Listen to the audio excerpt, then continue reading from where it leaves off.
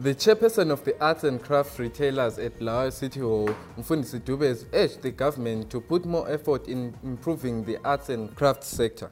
Business ayisekho kulokho. Zimbabwe is open for business, but noma open for business, but nxa ungalandawo lapho ungayathengisela khona kuyahluka. Into esilimazayo manje, since kwaba le problem yokuwa kwama free machine, ama kg abavumela ukwathwala free machine set down kakhulu.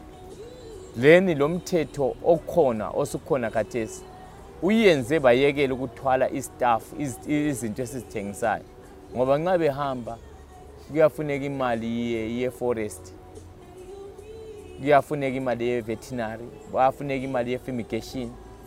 So ukuze ukwenze konke lokhana thina esingamabantu abaphansi ku business kuba zima kithi ukuthi sikwanise kuba khona.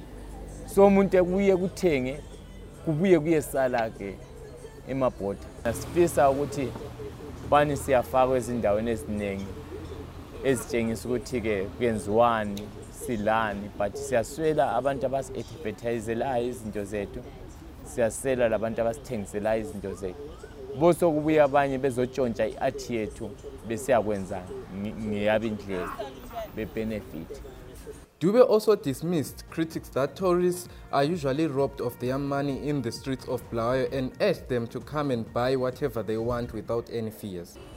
Okubuya kwawo lapha fikela khona bawethusela ukuthi bengahambi ezitaradeni. Bona bese beyabatshengisa ezindaweni zabo abafake khona lezi zinto. Bebatshele bethi ungabonakala uthola imali esitaradeni, abantu bazibaphe balambile baza kuthathelana imali.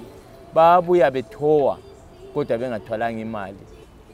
Siba labantu ababe bevela ama diaspora. Uma bebuyela injongo yabo ukuthi ngifuna ukubuyela ngithwele into yeAfrika eyenziwe ngabantu ngezandla, nothi ngomtshina, nothi ngani. So badobha one khonokho nje ababe kudobhile, but eqinisweni elihle ibusiness ayisekho ngoba la yena lo yabebuya evela out ubuya elemali, but imali yakhona ibisiphela ngama problems. Arts and crafts Bulawayo City Hall retailers sell portraits, curios, wooden bangles, to mention only a few. Crafts are most popular with tourists and local art fanatics. Otis Vincent, Next Level Business News, Bulawayo.